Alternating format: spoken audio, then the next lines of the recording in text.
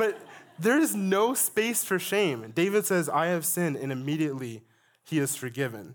He didn't need to posture himself. He didn't need to be dragging his knees up steps like Martin Luther did to try to atone for some sort of sin. And sometimes we think we must atone and live in that shame for our sins to be forgiven. Maybe not consciously, but unconsciously. God doesn't operate like that. We've just witnessed a man realize he has not only broken half of the 10 commandments, but has also spent the last year justifying his actions. Looks like he's still justifying just like Saul, just in a different way. And still, God forgives immediately. Hey, welcome to Night Church, the Friday evening service of Praxis, the young adult ministry of the Loma Linda University Church. You're going to be hearing some great sermons, testimonies on this podcast that are going to encourage and deepen your faith. We are so excited that you're here, and I hope you enjoy this sermon, and so much so that you share it with someone that you love. Welcome.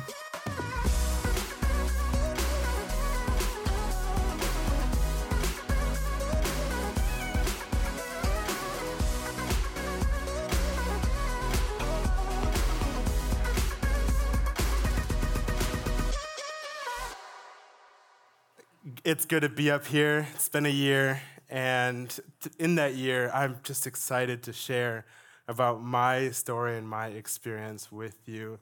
Thank you for the brief moments. As a child, people around me would tell me that I was shameless. In Spanish, the term is sin vergüenza. Mom would tell it to me all the time.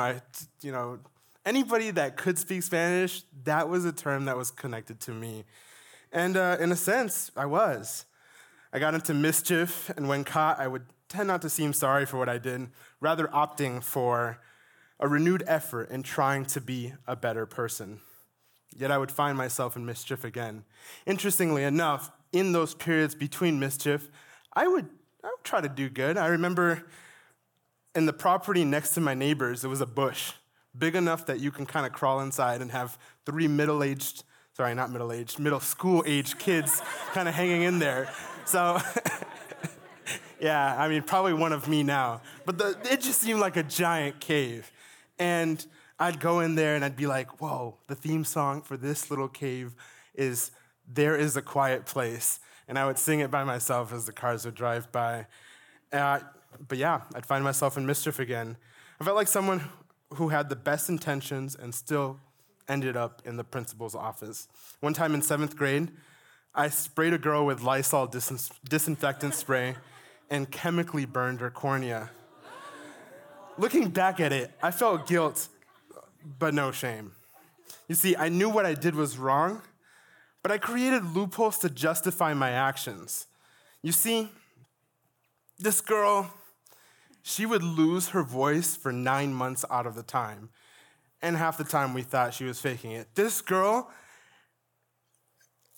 she caught me logging into Facebook, and because of that, I was suspended. This girl was the person that she was the epitome of right, just, doing whatever is true, and it just rubbed me the wrong way. I justified my actions, and justifying actions could be a reason to not feel shame. But both justifying and shame are not ideas in the kingdom of God. Let me show you by comparing two fictional housemate applications. Dear God, bless the words that'll come from my mouth. May I be a conduit for you, and may my imperfect experience be a message to at least one person in this room. Amen. I'm going to imagine that most of you in the audience have had to find a roommate or a housemate. Maybe we're too old to share a room with another human being. Hopefully, most of us have had the chance of living with a friend. Some of us have had to look for a stranger. Well, let's imagine a situation where I'm looking for a roommate, a housemate. 2 people have applied, and I've done a little sleuthing to see more about them. Why wouldn't I? You bet I'm going to stalk someone online while they're going to be living in the same house as me. Otherwise, I'm switching those locks. So I've tabulated a pros and cons list of these two people that I've got. Let's look at person number one. Roommate option one, pros, obedient, respectful, polite. Seems pretty good, right? Cons, presumptuous, impatient, disobedient. That's me. I think we'll jive together. Let's move on. How about option number two? Pros, faithful, compassionate, humble, courageous. Yeah, that's pretty good. Cons, self-serving, judgmental, adulterer, murderer. Yikes. We're going with roommate number one, right? Housemate number one. We're still locking the doors, though. So help me as I write a letter to this prospective housemate. Hi, Saul. Thank you for applying to be a housemate. Sorry, I type really slow. My name is Gus Moretta. I have reviewed your housemate application. Due to the actions committed in the past, what I've found on your social media, and what I've heard, I'm hesitant to bring you on as a housemate. Sorry, I can't spell mate. But what did help your case was that the other guy was simply not a good, adequate, I don't think that's the right word to use, was simply not a reasonable fit for the household. Attached are house guidelines, good, Google knew, that I am sure you will be able to follow. Gus Moretta. We'll send it to saul@israel.com. Let's talk about this Saul guy. In 1 Samuel 15, verse 1, Samuel, the prophet, says to Saul, I am the one the Lord sent to anoint you, not anoint you king over his people Israel. So listen now to the message from the Lord. This is what the Lord Almighty says. I will punish the Amalekites for what they did to Israel when they waylaid them as they came up from Egypt. Now go, attack the Amalekites and destroy all that belongs to them. Do not spare them. Put to death men and women, children and infants, cattle and sheep, camels and donkeys, everybody. Do you remember the Amalekites? Some of you were here last week when Heather Day spoke about the Amalekites. They're a neighboring tribe that has been warring with Israel for generations. And those of you that were here last week would have remembered the story of Aaron and Hur holding up Moses' arms as the Israelites are fighting. Anytime the arms went down, the fighting went bad. When the arms were up, the fighting was amazing. These are the same Amalekites.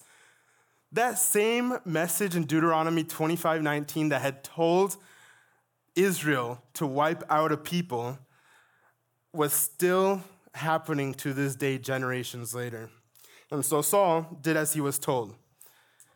Saul attacked the Amalekites all the way from Havilah to Shur, verse 7, near the eastern border of Egypt. He took Agag, king of the Amalekites, alive, and all his people he totally destroyed with a sword. But Saul and the army spared Agag and the rest and the best of the sheep and cattle, the fat calves and lambs, everything that was good. I love seeing this story play out in my head. You have Saul thinking he's done right by God. And I think there are many times we think we're doing right by God. We get a message to do something, we read in the scriptures, and we play it into our own situation. We justify this. We're religious people. We typically are ones that will follow whatever standard is set up by our church community or our readings of the Bible. And yet we can easily find ourselves justifying our actions and aligning our deeds not with the purpose of God. So Saul is confused, and when a ticked off Samuel comes to him. And in verse 14, Samuel says, what is this bleating of sheep in my ears? What is this lowing of cattle that I hear? And Saul answered, the soldiers brought them from the Amalekites. They spared the best of the sheep and cattle to sacrifice for the Lord your God, but we totally destroyed the rest. Have you found yourself ignoring that nagging conscience, bending to the will of others, falling to some sort of pressure, maybe not even peer pressure, pressure from work, even though that's not what God had planned in your life? I sure have. I still do. Saul tries to make excuses for not following the command, and that sends Samuel off into an impassioned response decrying Saul's action. And you can see this is where Saul's alibi comes in and tries to steal the spotlight as he doubles down. In verse 19, several verses later, Samuel says, why did you not obey the Lord? Why did you pounce on the plunder and do evil in the eyes of the Lord? But I did obey the Lord, Saul said. I went on the mission the Lord assigned me. I completely destroyed the Amalekites and brought back Agag, their king. The soldiers took sheep and cattle from the plunder, the best of what was devoted to God, in order to sacrifice them to the Lord your God at Gilgal. I did all this for God. So it's okay if I slighted a little bit differently. And Samuel responds by saying, I didn't put this on the screen, so just listen to me. For rebellion is like the sin of divination, and arrogance like the evil of idolatry. Because you have rejected the word of the Lord, he has rejected you as king. Wow, harsh. Because I would have done the same thing as Saul. I would have spared some of those sheep. I would have saved some of that cattle and presented some of that to the Lord as a tithe, as an offering. I would have done that. And this man loses the kingdom. Man, we're too alike. Then finally, Saul says, I have sinned. I violated the Lord's command and your instructions. I was afraid of the men, so I gave in to them. Now I beg you, forgive my sin and come back with me so that I may worship the Lord. But Samuel said to him, I will not go back with you. You have rejected the word of the Lord, and the Lord has rejected you as king over Israel. Finally, Saul realizes he sinned and states it. But what he does here is that one, he blames it on the fear of man, and two, asks Samuel for forgiveness, not God. It almost seems as if Saul was dependent on Samuel for leadership, and it pained him to even think of being separated from Samuel. Dare I say he was more scared of separation from Samuel than from the Lord. That's why I relate to Saul, because so many times when I feel that urging of the Holy Spirit, that call from God to move away from someone, to call someone, to do anything of his purpose, or to make a relationship right, I fear for that relationship more than my relationship with God. How real is that? You know what? Maybe I don't want this guy as my housemate. We're too similar. I should try the other guy, who by mere convenience happens to be God's next pick for the king of Israel. Let's try David out. Let's just hope he doesn't murder me. So, let's bring up the profile on David again. He's option 2. Here are the good things, right? Faithful, compassionate, humble, courageous. Cons: self-serving, judgmental, adulterer, murderer. Let's try this out. But before we dive a little bit into David's story, let's talk about justifying our actions. Carol Tavris, a doctor in social psychology, writes in a book titled "Mistakes Were Made, but Not by Me," that children learn to justify their aggressive actions early. They hit a younger sibling who starts to cry and immediately claim, but he started it, he deserved it. It is sobering to realize that the same mechanism underlies the behavior of gangs who bully weaker children, employers who mistreat workers, lovers who abuse each other, police officers who continue to beat a suspect who has surrendered, soldiers who commit atrocities against civilians. In all these cases, a vicious cycle is created. Aggression begets self-justification, which begets more aggression. You're probably listening to this quote and thinking, I'm not any of these people. And I'm here to tell you, yeah, you're probably not. But you're still justifying any action and decision in your life. Here's some examples. I just graduated from nursing school and I deserve a new car. Never mind the debt. I cheated on the test, but only because it's a pointless class that won't have anything to do with my career. I only screamed back and lost my temper because you wouldn't give me space. I was rude to her in public because I don't like her, and I'm gonna be real. I was rude to the server because the server's service was terrible. I only sprayed her with Lysol because she was annoying. Okay, no, that one's aggressive. Let's move on to David. In 2 Samuel chapter 11, verse 1, in the spring, at the time when kings go off to war, wow, I would have preferred the winter, David sent Joab with the king's men and the whole Israelite army. They destroyed the Ammonites and besieged Rabbah, but David remained in Jerusalem. One evening, David got up from his bed and walked around on the roof of the palace. From the roof, he saw a woman bathing. The woman was very beautiful, and David sent someone to find out about her. The man said, "She is Bathsheba, the daughter of Eliam and the wife of Uriah the Hittite." Then David sent messengers to get her. She came to him, and he slept with her. Now she was purifying her from her monthly uncleanness. Then she went back home. The woman conceived and sent word to David, saying, "I am pregnant." If the author of 1 and 2 Samuel has allowed David to rise to glory with only subtle hints of his darker side, the author lays aside subtlety in form of blatant disclosure. Paulson, a biblical scholar from Harvard, states in his book, David and Deuteronomist, that readers only now find out the kind of calculating, self-serving person David has always been. Chapters 11 and 12 will make that painfully and dreadfully clear. David had a good life. We can agree. We've heard the great stories about his life.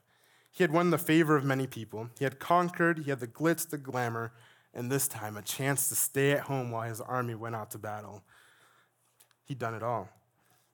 By the way, there was nothing wrong for David to stay in Jerusalem, but his innocence ends at verse 1. From his rooftop advantage, David sees a woman bathing. She's beautiful. He wants her. He sends someone to inquire about her. He's asking about when, not if or whether. Scripture reveals no hesitation on David's part when he learned that she was married. Then verse 4 happens, and we see Bathsheba raped. More than 9 months later, the prophet Nathan shows up to David's house to tell him a story. There were 2 men in a certain town. A rich guy, he had everything, and a poor guy with 1 lamb that was like his child. The rich man has a guest, and instead of going into his massive amounts of cattle, sheep, anything he can want, he chooses the poor man's sheep, takes it, and feeds it to his guest. That story made David angry. Would have made me angry too. Any one of us should have been angry. After all, there's nothing more amazing than righteous anger, right? How many times have you been upset about a story and not even realize that you fit into that story like a round peg in a round hole? You're just that same person. That's been me. Well, David burned with anger against the man and said to Nathan, "As surely as the Lord lives, the man who did this must die. He must pay for that lamb 4 times because he did such a thing and had no pity." And Nathan said to David, "You are that man." Man, I'd be scared to be Nathan saying that. And David said to Nathan, "I have sinned against the Lord." Nathan replied, "The Lord has taken away your sin. You are not going to die." Oh my goodness. Not a lot of justification in there. In chapter 11, we saw who David really was. In chapter 12, David sees himself for who he really is. But wait, David's gonna live? He literally had a man killed after raping his wife. Paulson may be on to something when he notes that the merits or demerits of someone delivered by God are more often than not irrelevant to the deliverance itself. Plainly stated, the good things that you do or the bad things you do are irrelevant to God's deliverance, mercy, and forgiveness because you are not your actions when you come to God. You're a child of God, a new creation, forgiven, made whole, filled with a purpose. You are worth it. David immediately stated, I have sinned. No alibi was needed. No excuse. No blaming the people. No blaming the soldiers. David took it upon himself to say that. And I love what happened next because not even another verse is needed for Nathan's response. Nathan says, immediately, the Lord has taken away your sin. You are not going to die. You are forgiven. The reason I love that is because there is no space for shame in here. Have you noticed that? Oh, I guess the verse is not on there. But there is no space for shame. David says, I have sinned, and immediately he is forgiven. He didn't need to posture himself. He didn't need to be dragging his knees up steps like Martin Luther did to try to atone for some sort of sin. And sometimes we think we must atone and live in that shame for our sins to be forgiven. Maybe not consciously, but unconsciously. God doesn't operate like that. We've just witnessed a man realize he has not only broken half of the 10 commandments, but has also spent the last year justifying his actions. Looks like he's still justifying just like Saul, just in a different way. And still, God forgives immediately. Maybe we can relate to David more than we thought. Might be a better housemate then. Let me share about shame and guilt. Why? Because I didn't know the difference until several years ago. Maybe several months ago, to be honest. Shame is me telling myself that I am bad. It's me saying I am the sin that I've committed. Whereas guilt is me saying I did something bad. Those are different, right? Guilt, I did something bad. Shame is me embodying that action. Brené Brown, in her TED Talk on shame, stated, shame is highly correlated with addiction, depression, violence, aggression, bullying, suicide, and eating disorder. We have to understand how to combat shame in this culture. How? With empathy. Brené Brown continues by saying, empathy is the antidote to shame. If we put shame in a petri dish, it needs 3 things to grow exponentially. Shame needs secrecy. Shame needs silence. And shame needs judgment. She says that if you put shame in a petri dish with empathy, it cannot survive.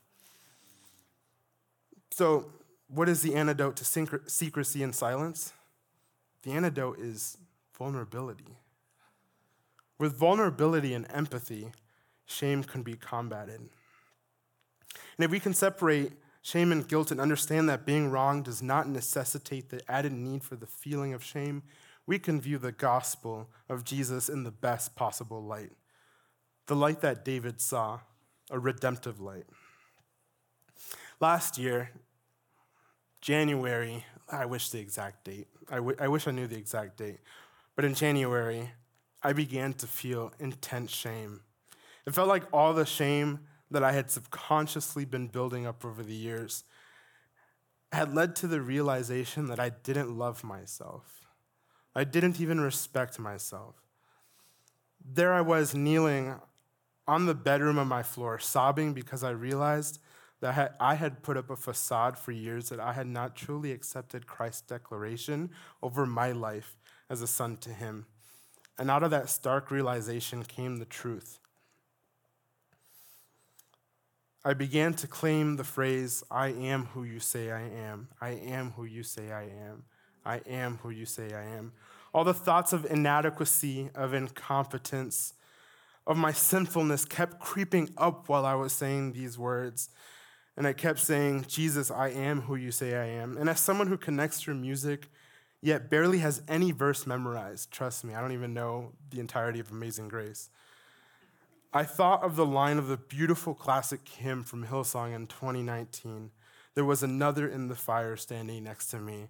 There was another in the fire standing next to me. I knew nothing else. I just kept repeating that. No, I wasn't standing up for Jesus like Shadrach, Meshach, and Abednego, but I sure saw Jesus in this fire with me. I finally understood after the days onward that I was no longer a slave to the sin that I had been forgiven for long time before. Praxis community, this appeal is to those of you that have accepted Jesus in your life, as many of you have. In your most deepest self, have you understood that by accepting Jesus, you're no longer a slave? Romans 6 says, "For we know that our old self was crucified with him so that the body might be ruled by sin. So that the body, ruled by sin, might be done away with, that we should no longer be slaves to sin, because anyone who has died has been free from sin." Those of you that have been baptized, those of you that have accepted verbally in your minds the calling of Jesus Christ to follow him, have been set free and continue to do so as you come to the cross. As Christians, our guilt is taken care of when we are made right with Jesus. That's justification. We've heard that many times. It's a quick, decisive, and as simple as merely telling God, "I'm wrong." The process of applying the truth of what happened between you and God can be longer and quite messy.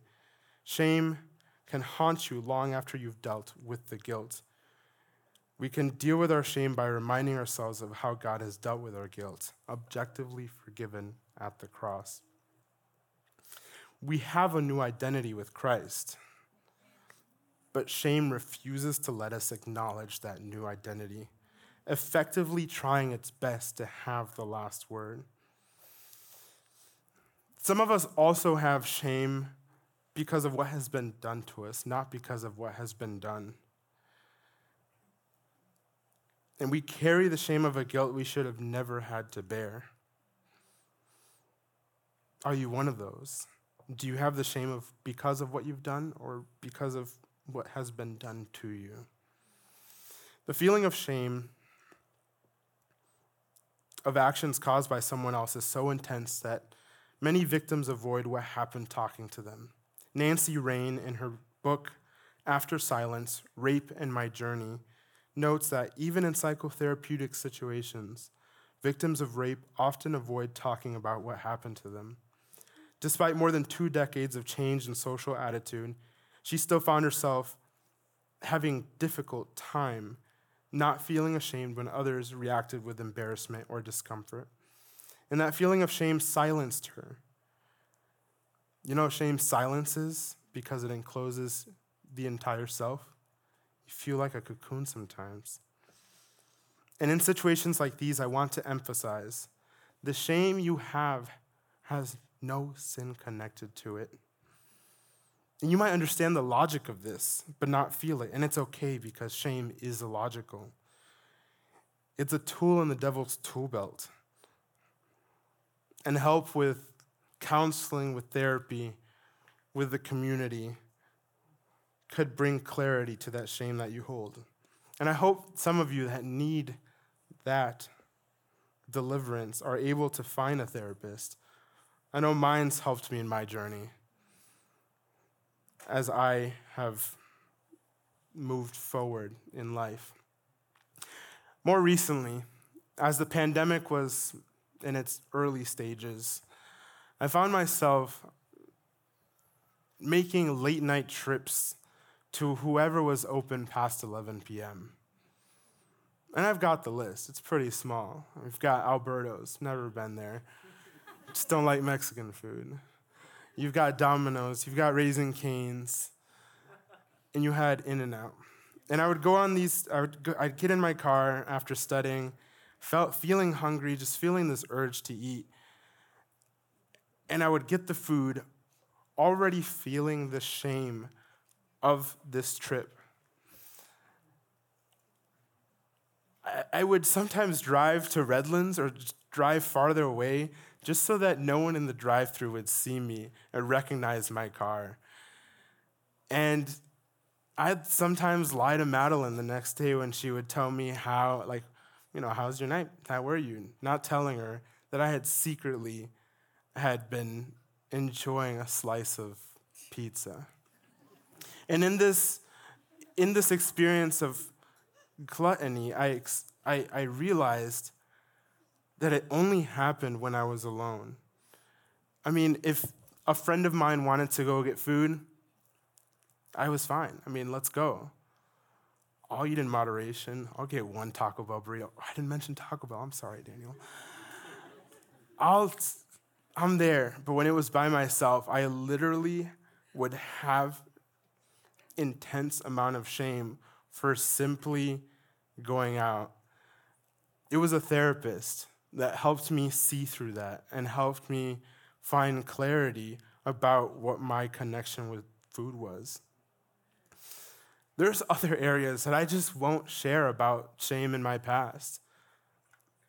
Here I am preaching about vulnerability and empathy and wanting a community to experience that with me, and yet I don't feel fully ready to share about the shame that I've experienced in my life.